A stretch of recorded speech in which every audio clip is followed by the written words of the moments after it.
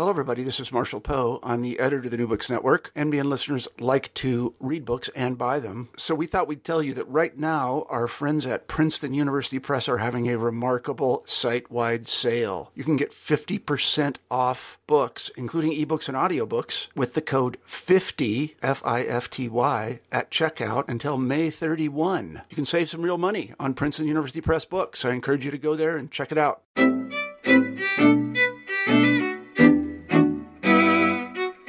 Welcome to New Books in Jewish Studies. This is your host, Bernice Heilbrunn, and I'm delighted to be able to share an interview with you today with author Karsten Schapkow. Professor Schapkow is at University of Oklahoma in Norman, usually. Today he's in Germany, and he's taken the time to podcast with us from there. His book is Role Model and Countermodel: The Golden Age of Iberian Jewry and German Jewish Culture During the Era of Emancipation, published in 2016 by Lexington Books. It's a fascinating transnational approach to German Jewry. Dr. Schapkow has some very, very interesting insights to share with us, and without further ado, I'll turn to our interview. Hello, welcome, Karsten, to New Books in Jewish Studies, and thank you for taking the time to talk with us today about the New English translation of your book, Role Model and Countermodel: The Golden Age of Iberian Jewry and German Jewish Culture During the Era of Emancipation. Let's start by, perhaps you can tell us a little bit about yourself and how you came to write this book. Yes, sure. First of all, thank you very much for giving me a chance to talk about my book. So, many years ago, while working on my master's thesis about the German Jewish author Ernst Toller, I came across Toller's autobiography, which opened with a reference to Toller's supposedly Sephardic origin when describing the wealth of his Sephardic ancestors during the 18th century when living in the Polish province of Posen. This made me curious. Why would an assimilated German Jew like Toller, who was well known as an independent socialist, make reference to his Sephardic descent? Now my interest was sparked. Subsequently, I wrote a dissertation on the perception of Baruch de Spinoza, another famous Sephardic Jew, in German Jewish culture. And in Spinoza's case, it was namely his Sephardic descent that made him appealing for his Jewish but also non-Jewish readers, which made him into the first modern Jew, as Yuval called it. And when I finished my monograph on Spinoza, I decided now would be the right time really to look into the, complete picture to analyze how German Jews perceived Sephardic Jewry, mainly in Spain, during the 19th century, so during the era of emancipation of German Jewry. And that's basically what is discussed in my book, Role Model and Countermodel. Thank you. Okay, could you start us off then on the substance of your book by describing the period in German Jewish history that's the subject of your study? Mm-hmm. So basically, in my book, I start analyzing or describing the history of the Jews at the end of the 18th century, so before their emancipation, up to the year when German Jews became citizens in the German Empire, which was in 1871. So between these roughly 90 years, there's an ongoing discourse in Jewish and non-Jewish culture if and how Jews could become integrated or assimilated into German majority culture. So that is the framework. And in that framework, German intellectuals at the end of the 18th century, so enlightened, mainly men, found an ideal situation in medieval Spain, where the Jews, in their eyes, were integrated and widely accepted. And they picked on these examples, mainly highly esteemed Sephardic philosophers such as Maimonides, to make sure it had been possible for Jews in the past to be integrated in a non-Jewish majority culture and also remain Jewish. So that is very important for the first generation of enlightened Jews in Germany at the end of the 18th century. And they basically focused on these individual characters like Maimonides, Yehuda Halevi, and also Menasseh ben Israel, who lived in the Netherlands later. So I think you've answered the question then about why German Jews were so fascinated by Iberian Sephardic Jewish history. And you indicate in your preface that it was the fissures within German Jewish understanding of the past era of Iberian Sephardic history that played a decisive role. What do you mean by this? Well, German Jews focused on Iberian Sephardic history because they perceived the history of the Jews on the Iberian Peninsula as some kind of a role model that in particular speaks to their own situation as being Jewish in Germany at the end of the 18th century. So Jews in Germany at the end of the 18th century, eagerly adapted the ideas of the Enlightenment. They had their own Enlightenment, the Haskalah, but they also very much went into dialogue with Christians at that time. And that was, of course, not ideal, their situation in Germany. They were not integrated. They were widely perceived as beggar Jews because the majority of the Jews living in Germany were complete outsiders in an economic perspective, but also in the sense that they were not integrated into the overall society. So very few elite Jews in Germany, so to speak, understood that something has to be changed in order to make Jews better integrated. And so when looking back to Spain, they believed that that actually happened already, or in the past in Spain, that was a reality, that all the Jews who lived in Spain were integrated. Of course, that is an idealization of the historic, reality, but they took that as a model to basically use for their own purpose as living in Germany and speaking to fellow Jews about the need to become integrated and accepted, because in Spain it worked out not only for the Jewish community, but also helped Spain as a country, that's always the argument, to flourish. Mm-hmm. And so that is what I mean by, it's a very ambivalent situation in Germany, and their perception is basically speaking towards this ideal, and they hope that some of the ideal is also reflecting well on their future in Germany. That is so fascinating, and I have to admit I've used your findings when I teach my classes now, because it makes it so clear, and it seems like such a very important point. Let me ask you: did German Jews actually debate and discuss a role model for themselves? And if they did, what did this process look like, and who were the key figures? At the beginning, when they started focusing on their own situation, there's some kind of a criticism among the masculine, so the German Jewish enlightened thinkers and authors, who criticized mainly the Jewish educational system in the German-speaking lands. That's maybe the more precise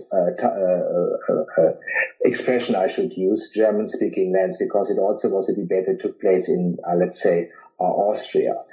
And so they criticized mainly the rabbinical establishment in the German-speaking lands, and saw these rabbinical establishment as narrow-minded, only focusing on the Talmud, and not having a real sense what is going on in the real world. And of course, that also speaks to the reality, because most of these rabbinical authorities had been trained in Eastern Europe, which back then was the center of, traditional Judaism. But for someone who lived at the end of the 18th century and who believed to be enlightened and hoped to become part of the overall German society, it was necessary to develop a new kind of thinking. What is the meaning of being Jewish and also being somehow attached to the overall development in society. And so the Polish case was not a model they could rely on. So for them,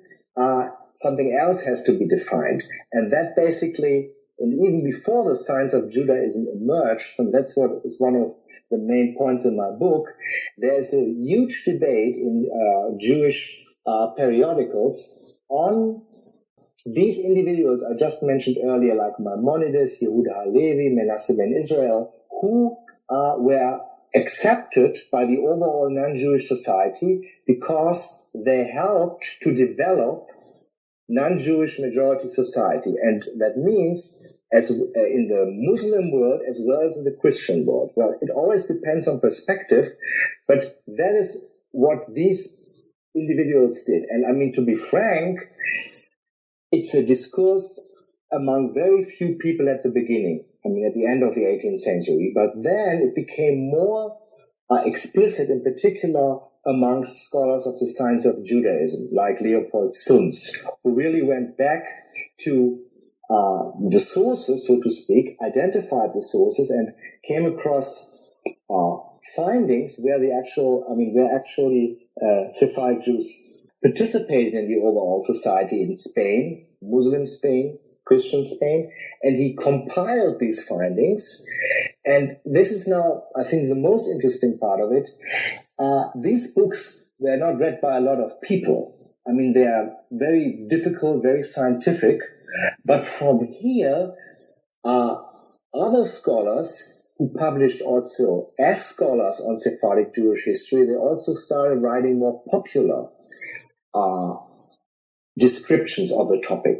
Some wrote novels, others basically poems, and always the point in here is once there was a time when Jews were highly integrated, they participated, they spoke the language of the majority, Arabic, or later the Romans vernacular, and that also made them into this point I also focus in the book into middlemen, so middlemen between the majority societies, Muslim and Christian, and also towards the Jewish society.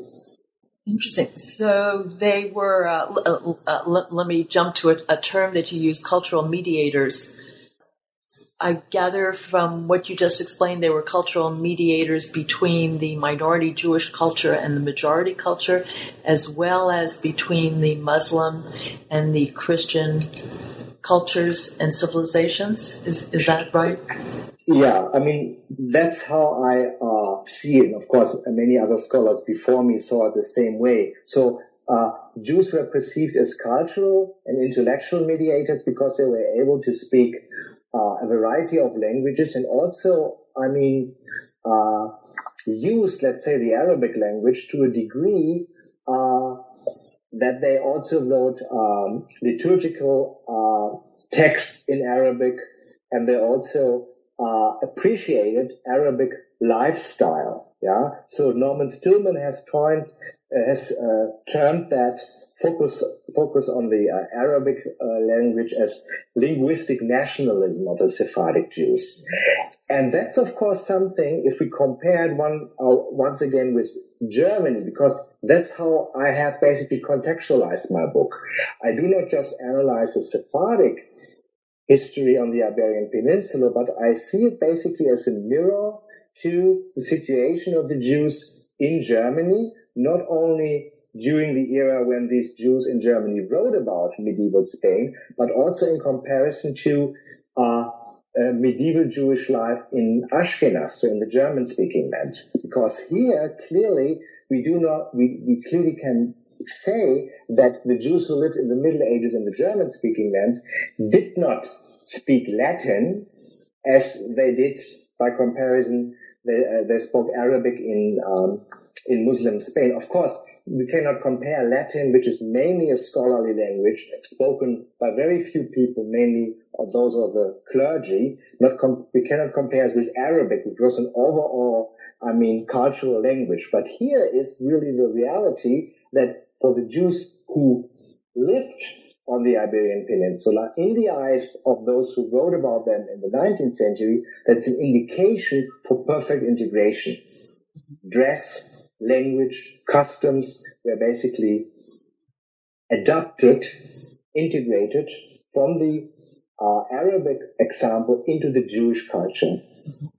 And that's one example. But we also find, of course, Jews as mediators in terms of something which I think is different to Ashkenaz, because in Ashkenaz there are also the 18th century court Jews, very few Jews who had a chance to interact with rulers in the Christian world. But apparently the overall political impact Sephardic Jews as mediators had in Spain was much larger. So we know that very few of them became ministers, advisors to kings and queens. And that's also the downside of the whole idea, honestly, because the German Jews in the 19th century, so those who were proponents of the science of Judaism, mainly focused, at the beginning at least, of these charismatic Jewish individuals and did not talk a lot about the overall culture. And to be frank, it's also not so easy to come down with material, primary sources on that subject matter. So in the text I studied, first of all, individuals like Maimonides were discussed and analyzed and idealized, and later it became a little bit more encompassing and talking also about the overall connection of Jews in the Muslim or Christian world on the Iberian Peninsula. So that's the whole notion of intermediaries. But I very much focused on this idea. This is a clear sign that Jews had been accepted and integrated because they made use of the language. And of course, at the end of the 18th century, Jews living in Germany also thought about the need to completely embrace German as the language of education to become integrated. And that's one of the calls at the end of the 18th century from the Christian side, so mainly from Dom, who talked about the civic improvement of the Jews, referring to the need of the Jews to speak German and integrate through language. So linguistics was very important. And yet the German Jews are looking at a period that saw great assimilation, catastrophe, and even loss when they're looking at the Iberian Peninsula. Yeah. I wonder if you might want to address that.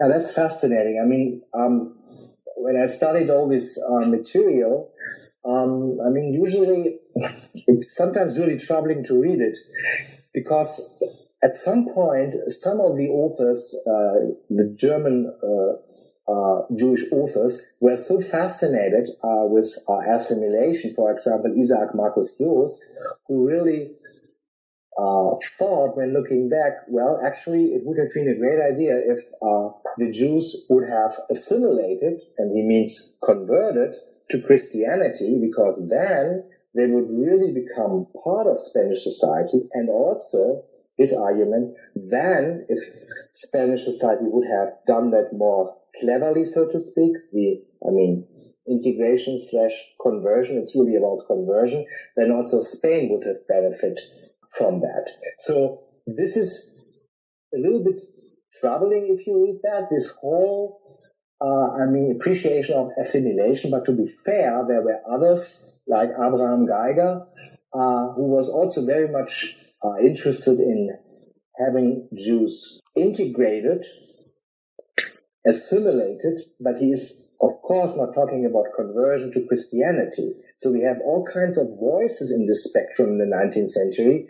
And when it comes to expulsion or oppression, and to be frank, this golden age did not last longer than maybe 150, 200 years, from 900 up to maybe 1150, 1170 on the Iberian Peninsula. And after that, also under Islam, there were many groups who were very much interested in converting non-Muslims to Islam. So it's not any longer a golden age. But in the perception, we basically see still the focus on it's possible to live together in a non-Jewish majority culture. To some extent, the argument has been made religion became evil, and Jews were persecuted because of these radical tensions in Islam, but also later in Christianity when the Jews were finally expelled at the end of the 15th century. So sometimes I thought while writing the book, it's also something like first of all, it's a monologue. So I think German Jews really hoped to create an interest among non-Jews in Germany in the history of the Jews on the Iberian Peninsula, namely that Jews were integrated and they contributed to majority society, but very few non-Jews really went into that conversation, which is troubling. It's a kind of a monologue, really, And then we have also a monologue amongst the Jews who wrote to themselves about this glorious past, also to ensure that can also hopefully happen to us. So I'm not talking about expulsion, but hopefully this integration. You're completely right. Whenever the expulsion had been discussed in Graetz's work, and Graetz talks about the expulsion, usually he points all blame on the clergyman who had a very negative impact on, let's say, Isabella, Queen Isabella and King Ferdinand. So the people, that's what I sense, are described in Graetz's work as decent. They were not anti-Jewish, but they were basically manipulated by religious fanatics. So it's also an argument that in an enlightened era or post-enlightened era, where Jews hope to live in Germany, this will never come into being.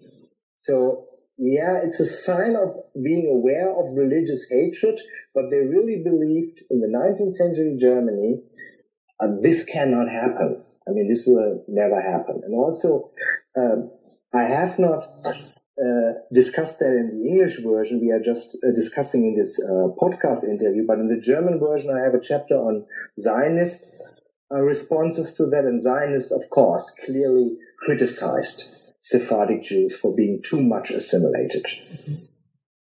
Now, you describe in the book that the Sephardic diaspora continued to model cultural mediation. Mm-hmm. I think you were talking about the Netherlands, Hamburg, and the Ottoman Empire. Can you tell us a little about this? Yeah. So I found most of the interesting, discussions, role model, counter model, also reflected in the Sephardic diaspora. So those Jews who left Spain either directly in 1492, mainly to North Africa and the Ottoman Empire, and those who later, in the 17th century, went to Amsterdam and Hamburg. Of course, the latter ones already underwent internal transformation, living as Catholics in Spain and to some degree still practicing Jewish rituals. And the interesting thing is, what I found out in the book is that German Jews became very much aware of this situation, and they became also much more self-confident during the 19th century. So keep in mind, they were still not citizens in Germany, not before 1871. But sometimes it appears to the reader, and not just to me, that they had this very strong feeling of being, integrated, and they hope to become integrated by cultural means at some point. So Abraham Geiber, for example, criticizes now contemporary Sephardic Jews who lived in Amsterdam for their, isolation. So he argues, usually one might think, I just reference Geiger, that the Sephardic Jews living in diaspora would now be ideal leaders to all Jews in Europe. But they didn't do anything to actively get involved in politics in the Netherlands. They just look back to the past without basically being, real active members, I mentioned it already, of society. So he describes them negatively as Spanish hidalgos or lower noblemen who just sit around and rot. They are not active anymore. So, and in Geiger's perception, as well as in other individuals' view, the German Jews had replaced the Sephardic Jews to some degree while living in Germany. And I think the interesting point is that we also have this famous episode when one of the most eminent German Jews, Ludwig Philippson, who was also the editor of the General Journal of Judaism, who wrote a lot about Iberian Sephardic history in scholarly journals, but also on a more popular level, really formulated the idea, first of all, and then ultimately petitioned the Spanish government to allow freedom of religion to be introduced again. And I said again in brackets because that didn't exist before that time. And what he meant by that is when freedom of religion is introduced again to Spain, then the Jews would be allowed to settle again in Spain. So he did petition the Spanish government, the Cortes. Nothing came really out of that, not during his lifetime, so not in 1854. But it gives you an idea that men like Philippson, who worked together with French Jews, that there's a perception we Jews living in Germany are now in charge of making aware nations such as Spain that they have a chance to redo history and become also integrated in this, perception of being part of enlightened Europe. That's the argument. And also, most Jews, the sources, they talk about, to some extent, about Jews and their situation in Germany, but it's mainly about the overall culture. If Spain would admit Jews again to Spain, that's Philippson's argument, and others followed him, then Spain's economy would become better, and Spain would become highly accepted country again. So that is also, I think, for me, that was a very fascinating finding. This, self-confidence and basically writing to a foreign government, so to speak, and telling them what should be changed. Yes, it's quite fascinating. And he was perhaps 150 years ahead of his time in doing so. Yeah, definitely. Yeah. Very interesting. And maybe he's also, I just think about that, maybe he's also referring to these, heroes of the Sephardic world that were also perceived as middlemen who had a chance to talk to kings and queens and try to, better the situation of the Jews. So maybe he's also really seeing himself in line with these Sephardic heroes of the past. But now he's really coming from Germany and with the help of some French agencies, he was really making this, international campaign possible. That's really how we should term it, I guess. Yes, fascinating. At a time when the Jews in German lands themselves didn't have full citizenship rights, he's petitioning the Spanish Parliament. It's quite amazing. Yeah, exactly. That's really amazing. But maybe that's how, sometimes it works that way, I guess. So, but again, I really believe, in particular at the beginning, there is some hope among German Jews to have some kind of a dialogue about the participation of the Jews in European history, and so that also focus on the Spanish example. But there is not a real discussion, not a real dialogue in that. Even the opposite. Some Christian writers like Fries and Roos basically understood the Spanish example in their eyes as very strong German nationalistic writers as a proof that the Jews would basically destroy the economy, would destroy the country because they cannot be assimilated.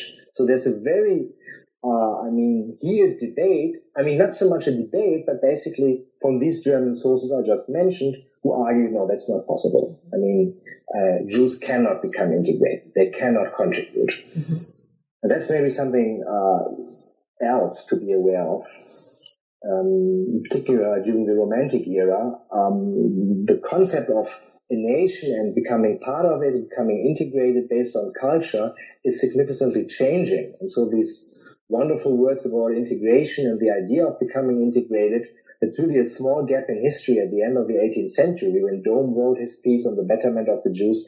And then after the French Revolution, all these Romantic authors, German authors, turned to the negative and became very much, hostile or indifferent towards Jews and the situation of the Jews in Germany. That is also something to be aware of, I think. Yes, it's very interesting. You've mentioned the monologue that perhaps sadly or tragically was in place instead of a dialogue. And I think you begin the book with a reference to the Oranienburgstrasse synagogue, the Neue Synagogue, and perhaps the distinct ways in which Jews and perhaps Christians in Berlin responded to that, which seems perhaps to encapsulate some of what you've just shared with us, where Jews perhaps look to the Moorish aspects of the synagogue architecture as an exemplar, and I should let you explain it instead of my doing it. Why don't you share that for our listeners? Exactly. When the new synagogue at Berlin, Oranienburger Straße, was, built, up to this day, it's clearly a monument that is directly reflecting this Moorish influence. And it was, a sign for Jews living in Germany, first of all, that they proudly perceive themselves, as Jews living in Germany, but they choose, a style, architectural style for their synagogue that of course is, very much different from, let's say the Gothic style that existed before that among synagogues being built in Germany. And we find, these synagogues even in the United States. So there's some kind of a universal interest in the Sephardic role model also when pointing on the synagogue. So I didn't touch too much on the synagogue. John Ephraim in his recent book focused on synagogues much more than I do. I was more interested in the political debate on what basically emerged as an intellectual idea and became a much more powerful, discussion in terms of what is a good, valid integration and what should be avoided. But it's definitely interesting that there is seemingly more interest in this research on a broader level. And I think you can only understand, my expertise is mainly on German Jewish history. You can only understand German Jewish history if you see that these German Jewish authors, mainly at the end of the 18th and then during the 19th century, these were highly trained individuals, not all of them, but many. So they had access to all kinds of sources, rabbinical sources, liturgical writings, and then they combined it with this new interest in historiography on the subject matter. And yes, they spoke to their situation in Germany, but one really has to keep in mind this transnational aspect. And I think these transnational aspects were already discussed in scholarship before when talking about Eastern European Jews and their role their situation or their perception among German-speaking Jews. There are many books on that subject matter. But again, I think it's maybe an interesting shift, and also, and there should be more scholarship, I think, hopefully in the future, also in how far Spanish intellectuals perceived the role of the Jews in Spanish history, and how, in the 20th century, German Jews focused on that. So I did a little bit of research on that already, but didn't mention it so much in the book. So this idealization, I think, is something we find in many, many cultures. Of course, not only in Jewish culture, but it's something which has been, I would argue, up to this point, very much neglected, or at least not really seen in a comparative manner as I did in the book, but also, John Ephron did in his recent book from this year as well. Yeah, no, it's fascinating that your book from 2011, just recently translated into English, is here on our desks at the same time as John Ephron's. And I was curious if there's started a good deal more interest in this subject, or if it was just happenstance. For me, as I mentioned in my earlier statement, I had this one sentence in Ernst Toller's autobiography, a socialist, a lefty, who had no connection to Judaism whatsoever. So there's this one sentence in his autobiography. Well, you can write whatever you want to in your autobiography, I'm sure, and it's all part of your own agenda. But I was impressed by that, and so it never let me go. So when I did all other kind of research, I always had this in mind. That is something I found very much appealing. And I also was a little bit, maybe frustrated. I'm not sure this is the right term, but there are very few very good articles on the subject matter. So Iberian Sephardic history, perception among German Jews in the late 18th and 19th century. But I thought it would be really important to look into all these different kind of material to come up with some kind of a comparative conclusion, to find out why did they really look into that. And there are many differences, talking about assimilation, integration, and later Zionists clearly spoke against assimilation, and Nordau and others clearly pointed on this, what they perceived as a wrong history. Jews didn't know anything about what is the meaning of being Jewish. They became Christians, they completely assimilated, and then they were kicked out. I summarize it just that way. And that had a huge impact, I think, also then on Zionism, in the perception of assimilation is something very negative. But all in all, there are all these different angles and popularization, and one could think about English Jewish literature on Sephardic role models and things like that. There's so much, or in France, I cannot talk about it in detail because I'm not the expert. So I would hope that much more would come out of the most recent scholarship on the subject matter, definitely. And let's hope so. We have a lot of good material in front of us already, thanks to your work on this. You note that sources about Iberian Jewish past were available for and influenced a wide swath of German Jewish population, not only the elite. Can you tell us a little bit more about the popular sources of the subject? Mm-hmm. Yeah, so the popular sources are mainly focused on something which was very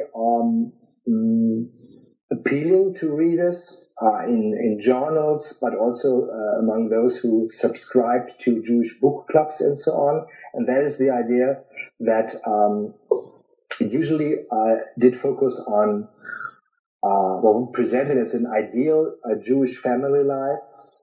So the family was able to stay together even during times of hardship, or at least reunite at some point again, and during all these upheavals maintain a Jewish identity. So I think that's also, very important, because family life, family values are very important during an era in Germany when Jews were not citizens yet. So if you focus on your internal life, or read descriptions on well-preserved Jewish family life, that is something you would find in your own household in Germany, hopefully, at this time. So then there were very good selling points. There were love stories between two individuals who came together, and there were very much also ideas that had a very large appeal to an audience. They were less scholarly, but always keeping the narrative mainly in mind. The Jews lived during the Iberian Peninsula, what happened to them. And here I also found sometimes more emphasis on expulsion and what happened during these years of expulsion. That is something you find. And also you find sometimes poems by Philippson himself, who wrote I think, very interesting poem in which he clearly says when the Jews would come back to Spain, then this curse on Spain would also be lifted. And with curse, he's basically referring not on a rabbinical curse, because I didn't find anything which really speaks to a direct curse in that sense, but I might be wrong. But he more speaks on the fact that in Spain, everything would flourish again if the expulsion would be revoked and everyone could settle there, and also without the pressure of the religion. So religion is also something, it's always well taken if it's basically preserving family life from a Jewish perspective, but it's very negative when it's basically trying to interfere with your communal sense. And so this made these novels bestsellers. They were also in the romantic style, though these adventure novels. Sir Walter Scott is a huge influence also on these German, novels written in German. So you see there's another transnational angle. So the model of romantic novels, adventure novels, for example, by Sir Walter Scott. Interesting. Thank you. So the Zionists, as you've suggested, perhaps turned this argument on its head, or looked at evidence that others were ignoring, and saw the Iberian experience, in fact, as proof of the need for a homeland for the Jews. Mm-hmm. Do you want to say a few words about that? Yeah.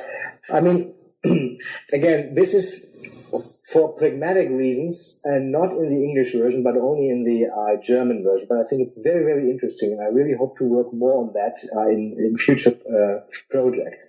So the first individual, not German Jew, but a German Jew, German-speaking Jew, who became one of the most eminent Zionists, Max Nordau, actually traveled to Spain in the early 1880s. When he traveled to Spain, he makes us believe in his travelogue that when he came to Spain, he didn't know much about Jewish history, but then he walked on different locations, on streets, and he saw Hebrew inscriptions. And he realized that he was basically walking on a cemetery. Oh, man. And from here, he started to rethink the Jewish experience in diaspora.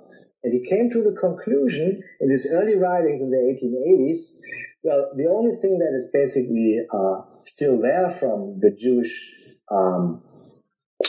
presence in Spain is a dead history. Everything is gone. There's nothing there. Okay. So, and then he left that for many years out. But when he gave his Zionist speeches at the beginning of the 20th century, he always comes back to this idea, and then he described it as the Jewish millionaires in Spain who didn't know what was going on. They thought they would be integrated, assimilated. They went to the king's banquets, but then they were finally kicked out. And so he's telling that story, mainly, of course, to Zionists, but hopefully also in his idea, to those Jews who at this point didn't see that Zionism must be more normative in Nordau's eyes for a modern Jewish life, because assimilation did not work. So that's not something he's encountering while coming to Spain first in the 1880s, but later in his writings, he's always going back to that. Mm-hmm. And he's really the only one I discussed in my book who actually traveled to Spain. And it's a very interesting read. The book is titled by Nordau From the Kremlin to the Alhambra, or From the Kremlin to the Alhambra. Mm-hmm. And there's a large portion on Spain. Mm-hmm. And I think that is the first encounter for him to rethink, of course, the whole history of Jewish integration during history, but mainly during the 19th century. And other than most of the individuals in Germany during the 19th century, he clearly opposed that idea later, not during his journey. That's fascinating. Among your many interesting observations, you note that German Jews of the past have become models for us today, much like the Iberian Jews were models to German Jews. Could you say a few words about that?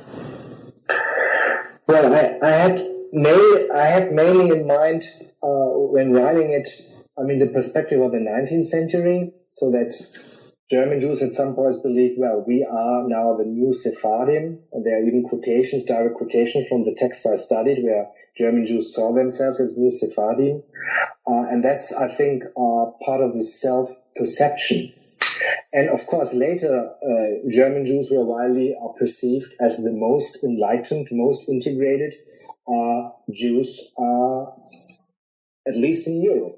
And even when anti-Semitism became so powerful in Europe at the end of the 19th century, two countries come to mind, of course, France and Russia. There's anti-Semitism in Austria, but this anti-Semitism, it existed. I don't want to downplay it now, but it didn't have this violent association as anti-Semitism in Russia with the pogroms.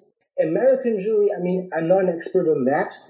I think up to World War I, definitely.